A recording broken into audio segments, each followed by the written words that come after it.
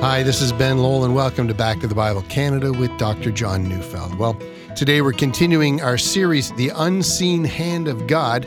So let's turn in our Bibles to Genesis chapter 38, verses 12 to 30, as Dr. Neufeld brings us a message entitled, How God Changes Lives.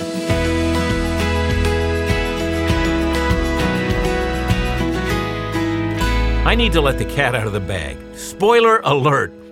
But before we begin our study in the last part of Genesis 38, well, let me tell you how the story ends. Remember how the story began? Judah, Joseph's fourth son, is seeing the wheels fall off his life and his walk with God. Now, we aren't surprised. After all, this family, although it is called by God, lives in a very sensual culture and also an idolatrous culture. Along the way, Reuben, he's the oldest, and he's supposed to give leadership to the family. Well, he slept with one of his father's concubines. Actually, it's the concubine Bilhah. And that means, of course, that she was the mother of two of his half-brothers, Naphtali and Dan.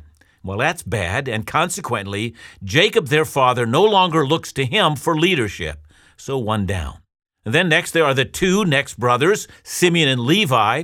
Well, they wiped out an entire village because the chief of the village, well, his son raped their sister. So Jacob saw Simeon and Levi as men of vengeance, not men of prudence, and so he didn't look to them for leadership either. Well, Dad looked to Joseph, and he was the second youngest in the family. But of course, Dad now thinks Joseph was killed by wild animals, and Judah, who is the fourth in the family, might have been expected to lead, but what Dad doesn't know is that it was Judah's idea to sell Joseph into slavery. And now the family of Abraham, the hope of the world, is falling apart. Judah has left the family. His best friend in the world seems to be a Canaanite man named Hira the Adullamite. And Judah marries a Canaanite woman. He has 3 sons, a daughter-in-law, and because of rank sin against God, God kills Judah's 2 oldest sons. Judah now sends his daughter-in-law home to her parents and refuses to give his 3rd son to her, as was the custom of the day, and then he simply carries on. Well, Judah is a proud man. He's walked away from God. He's a cold, selfish man who would, rather than teaching his youngest son to be faithful to God, he would rather betray his daughter-in-law. So here now is the spoiler alert. When we come to the end of Genesis, we're going to meet Judah again. And I got to warn you, he's going to look very different from the picture we find here. And just so that we're clear, the events at the end of Genesis probably take place, well, perhaps only a year after the events that we read about in Genesis 38. What happens a year later? Well, we meet a broken man, deeply aware of his guilt in selling Joseph into slavery. We meet a man who will not sell his dad's new favorite son, Benjamin, as he sold Joseph. And we meet a man who is willing to sacrifice all for his family. And finally, we meet a man as his father lies dying. The father will say to Judah, Judah, your brothers will praise you, and one of your offspring will become the Messiah, the king of the whole earth. So that's what we're going to see, which of course leads us to a question. What changed? And the reason that's important for us is that when we find out what changed in Judah's life, well, we're also going to find out how God changes lives all the time. And furthermore, when you see yourself going through things that look eerily similar to what Judah went through, might I ask you not to despair. God is changing you. God has methods in which he makes self-serving men and women into men and women of God. When God does some of those things to you, things that he did to Judah, you want to sit up and look for the unseen hand of God. Well, very good. That's where we're going. But before we see the change, we need one more glimpse into Judah's character, that is, the kind of man he was before the change began. I'm reading here Genesis 38, verses 12 to 19. In the course of time, the wife of Judah, Shua's daughter, died. When Judah was comforted, he went up to Timnah to his sheep shearers, he and his friend Hira the Adullamite. And when Tamar was told, your father-in-law is going up to Timnah to shear sheep, she took off her widow's garments and covered herself with a veil, wrapping herself up, and sat at the entrance to Enaim, which is on the road to Timnah. For she saw that Shelah was grown up, and she had not been given to him in marriage. When Judah saw her, he thought she was a prostitute, for she had covered her face. He turned to her at the roadside and said, "Come, let me come in to you," for he did not know that she was his daughter-in-law. She said, "What will you give me that you may come into me?" And he answered, I will send you a young goat from the flock. And she said, if you give me a pledge until you send it. He said, what pledge shall I give you? She replied, your signet and your cord and your staff that is in your hand. So he gave them to her and went into her, and she conceived by him. Then she arose and went away. Taking off her veil, she put on the garments of her widowhood. So Judah has now witnessed 3 deaths in the family. His 2 oldest boys have died. Now his wife has died. He is left with only himself and his 1 son. As we saw yesterday, Judah feels no sense of obligation towards his daughter-in-law that she should bear a son to replace his dead son and so stand in line for the inheritance. He will leave Tamar in her parents' household. As far as he's concerned, that part of his life is now over. And I see a pattern here. Judah walked out on his father's family, and now he's walked away from his daughter-in-law. Well, it's sheep shearing season, and he's heading out to Timnah with his Canaanite buddy, Hira the Adullamite. And from what I understand of the Canaanite practice, this was the time of parties and celebration. Alcohol would have been abundant, singing, and you have to imagine that prostitutes would have plied their wares at just such times. Now, it is important to assess what Tamar was about to do. According to the custom of the day, the brother of her dead husband was given the duty to have a child with her, and that child would inherit her husband's share of the family fortune. But as we've also seen, Judah wants nothing of that.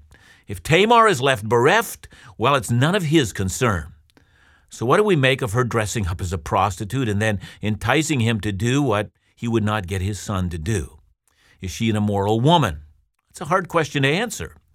From a later biblical perspective, we do know that God demands that sex be restricted to marriage. But remember, there was a kind of a marriage. It was called a Levirate marriage. It's a unique marriage in which a widow had children by her dead brother's closest relative. I know to our ears that does sound strange. But this was, even in biblical times, thought to be holy and right. And let me take you to Ruth chapter 4, verses 11 and 12. And before I read that, remember, Ruth is married off to a relative of her dead husband, and she will bear children through him. Now, at the marriage of Ruth and her husband Boaz, the people of the town gather to celebrate the marriage, and they have a word of blessing for Boaz, who's the husband, and this is what they say. Then all the people who were at the gate and the elders said, we are witnesses. May the Lord make the woman who is coming into your house like Rachel and Leah, who together built up the house of Israel. May you act worthily in Ephrathah and be renowned in Bethlehem, and may your house be like the house of Perez, whom Tamar bore to Judah, because of the offspring that the Lord will give you by this young woman. Isn't that fascinating? In time, Perez, who came from the union of Judah and Tamar, would be considered as a blessed occasion from the Lord. So does that surprise you? Well, let me surprise you even further. When Matthew is giving the genealogy of Jesus, he lists only 4 women. And yeah, you guessed it, Matthew makes sure that he mentions Tamar. Now, it may be that listing Tamar is Matthew's way of saying that, in the course of time, there were Gentiles who were grafted into the line of Jesus. Remember, Matthew also mentions Rahab and Ruth, and those were also Gentile women. But that might just be the point.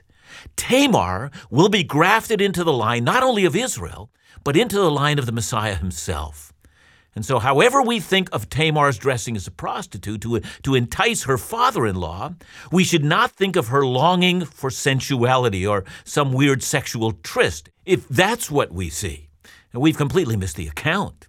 She's a woman who has been cut off from her inheritance and her place in the family of God's people. Like Joseph, who was sold into slavery, Judah was willing to sell her out, cutting her off from the family and letting her suffer whatever may come. And she's not going down easily. She will fight for her rightful place in the family, and might I add, she will fight for her rightful place among the people of God. So if you view her act through that lens, you will see her rightly. She's not a prostitute. She's a woman desperate for her spiritual inheritance. While Judah, he's very different. Now, he's looking for a prostitute.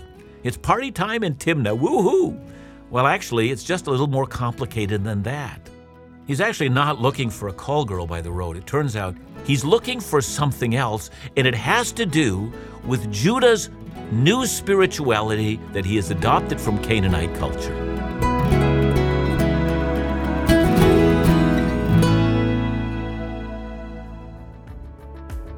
Psalms of the Seasons is our 2020 Back to the Bible Canada Scripture Calendar. And it reminds us of so many things. It reminds us of the beauty and magnificence of this creation and the beauty of God's Word. A uniquely designed Bible reading plan by Dr. Neufeld is placed within the calendar, encouraging each of us to open up our Bibles every day. This is a practice and discipline critical to creating a steadfast foundation for faith. Use your calendar as a reminder to engage in the Bible every day and use the Bible reading plan to read through the Bible in 2020. This resource is filled with encouragement, and it's yours for free. Just ask. Simply request your copy today, and perhaps consider a gracious gift to support the ministries of Back to the Bible Canada. Either way, call us for your free calendar at 1-800-663-2425 or visit us at backtothebible.ca.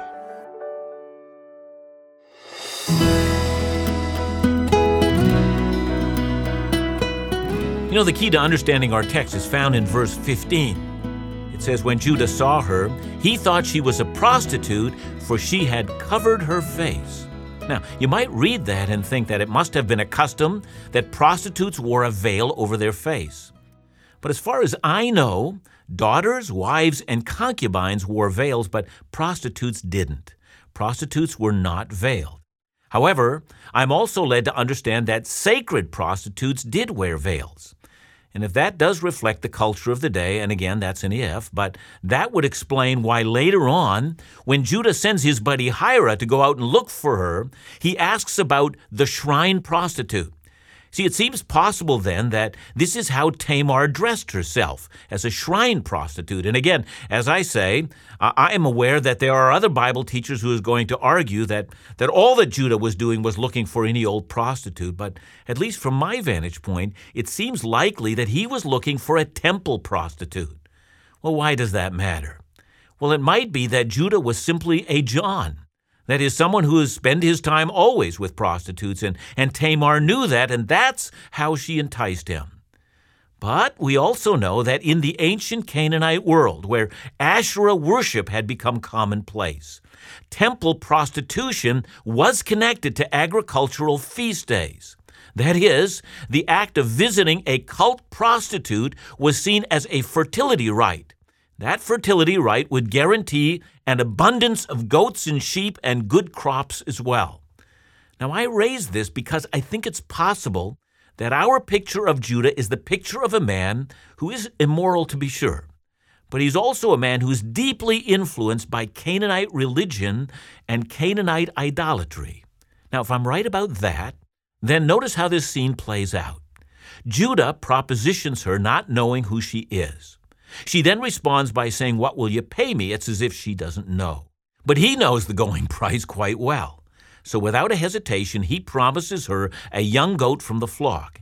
And of course, there is no negotiation. He doesn't expect one, and of course, she's not looking for a goat. But here she sees an advantage, and we get a sense of just how quick-witted she actually was. She has enough sense to look for a pledge. She asks for his signet, his cord, and the staff in his hand. Now, the signet with a cord attached, as I understand it, would have been a cylinder seal. Often it was made of metal, and it was worn around the neck, and it served as an insignia of a prominent man. And the staff would normally have had a mark of ownership etched on the top of it. In other words, this gave his identity. She says, "I'm going to hold on to them until you come back." And it just so happens that her quick wit would save her life later on. It would seem like God in providence was protecting her. Well, that, if you will, is a snapshot of just the kind of man that Judah had become. But remember, God is going to start a work in Judah that in his future, this will not be his defining characteristic. So let me ask you a question. Do you believe that God can change the worst of sinners and make that man or woman into a transformed and holy child of God? Do you think he can do that for you? Well, let's see the first step. See, up till now, I think it's fair to say that Judah has believed himself to be the master of his own destiny. He's arrogant, he's merciless, and he's proud. But now in an act of transforming him, God will begin to replace his pride with humility. So I'm reading now verses 20 to 23. When Judah sent the young goat by his friend the Adullamite to take back the pledge from the woman's hand, he did not find her. And he asked the men of the place, "Where is the cult prostitute who was at Enaim at the roadside?" And they said, "No cult prostitute has been here." So he returned to Judah and said, "I have not found her." Also the men of the place said, "No cult prostitute has been here." And Judah replied, "Let her keep the things as her own, or we shall be laughed at. You see, I sent this young goat, and you did not find her." Now you're going to notice that Judah has an immediate concern. He's not concerned about the goat or even the loss of his personal seals. He can replace that. He is concerned about becoming the brunt of jokes and the object of scorn and the sudden loss of status in his community. Remember, he's a proud man, and proud men are very concerned with how they look. Humble people are different. Remember Paul? It's in Galatians 6:14. He said, "But far be it from me to boast, except in the cross of our Lord Jesus Christ, by which the world has been crucified to me and I to the world." That is, I'm overwhelmingly proud of the cross of Christ, and outside of that, I would take pride in nothing. After all, everything I've received, I received from him. Let the world think me a fool. I have Christ. But Judah is far from where Paul was. Judah cares a great deal about how he looks.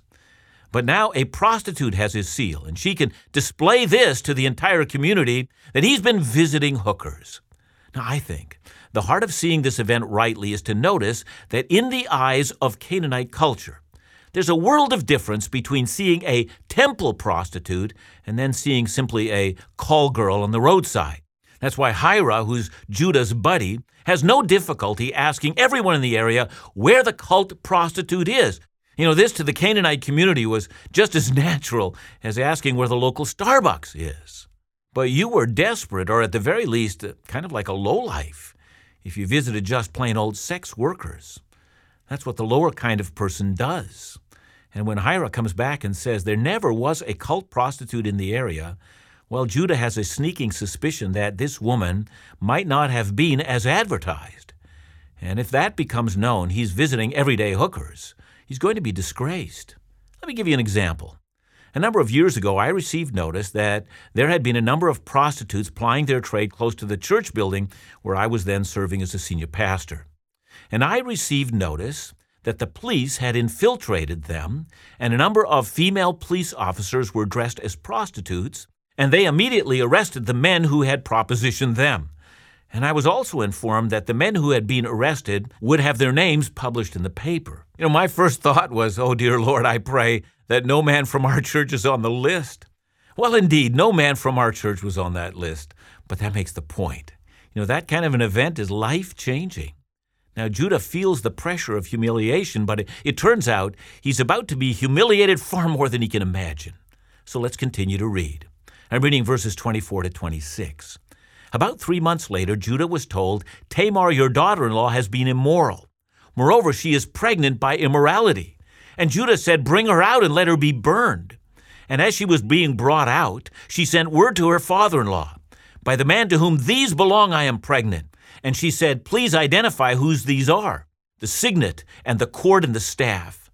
Then Judah identified them and said, "She is more righteous than I, since I did not give her to my son Shelah," and he did not know her again. See, I see two things here. First, if my interpretation of this matter has been right, well, that would explain Judah's anger.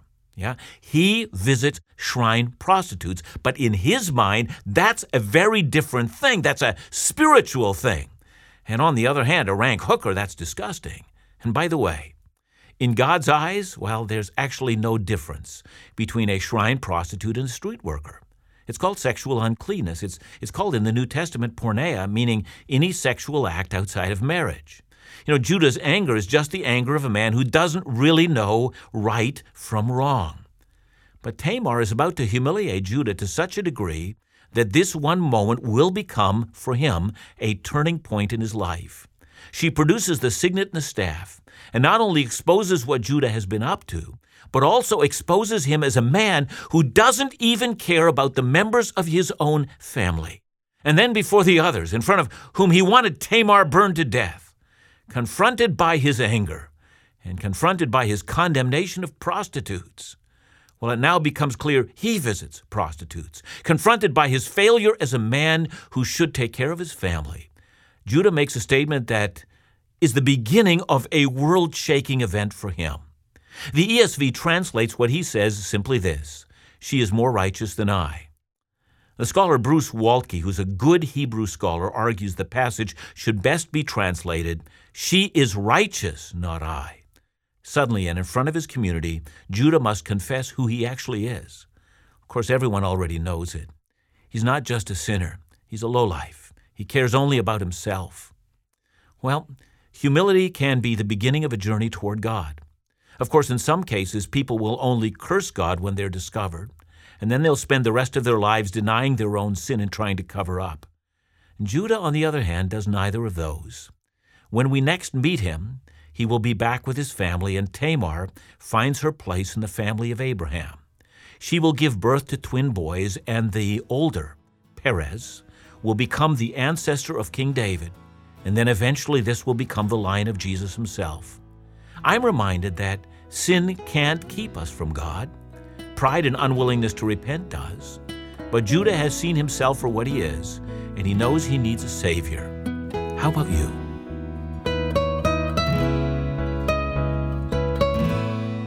You really have to look at this and say, pride is really this man's downfall. I mean, it's obvious. And you see it. It's obvious in people's lives, if they're haughty or they're arrogant, pride is there. But there's all different types of pride, I would think, that hold you back from Christ. Yeah, Jesus tells about the religious man who comes to the altar, and he looks over at the sinner that's next to him, and he thanks God that he isn't as despicable as the man who's praying beside him. And of course, what Jesus wants to say is that actually the guy who thinks that is far more despicable than the guy who's beside him. So, it's very easy for us to have a certain kind of pride that keeps us from God, but there's another kind of religious pride in which a person glories in what they have accomplished for God. And this kind of pride just finally is this assault against the glory of God. And God wants to break us of that as well. So it's important. God changes our lives through breaking our pride. Thanks so much, John, and thanks for your message today. And remember to join us again next week for more of our series, The Unseen Hand of God, right here on Back to the Bible Canada, where we teach the Bible.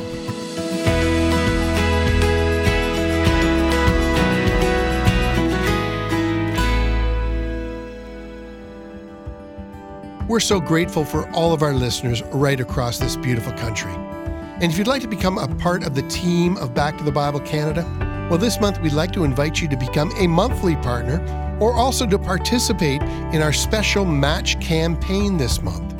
So for every $1 you give towards the ministries of Back to the Bible Canada, Laugh Again or In Doubt, another $1 will be given up to $50,000, expanding our opportunity to minister God's Word across Canada and beyond.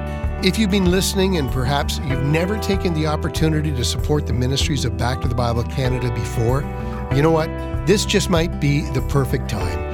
Join us in our $50,000 match campaign in October or become a monthly partner. Call us today at 1-800-663-2425. That's 1-800-663-2425, or donate securely online at backtothebible.ca.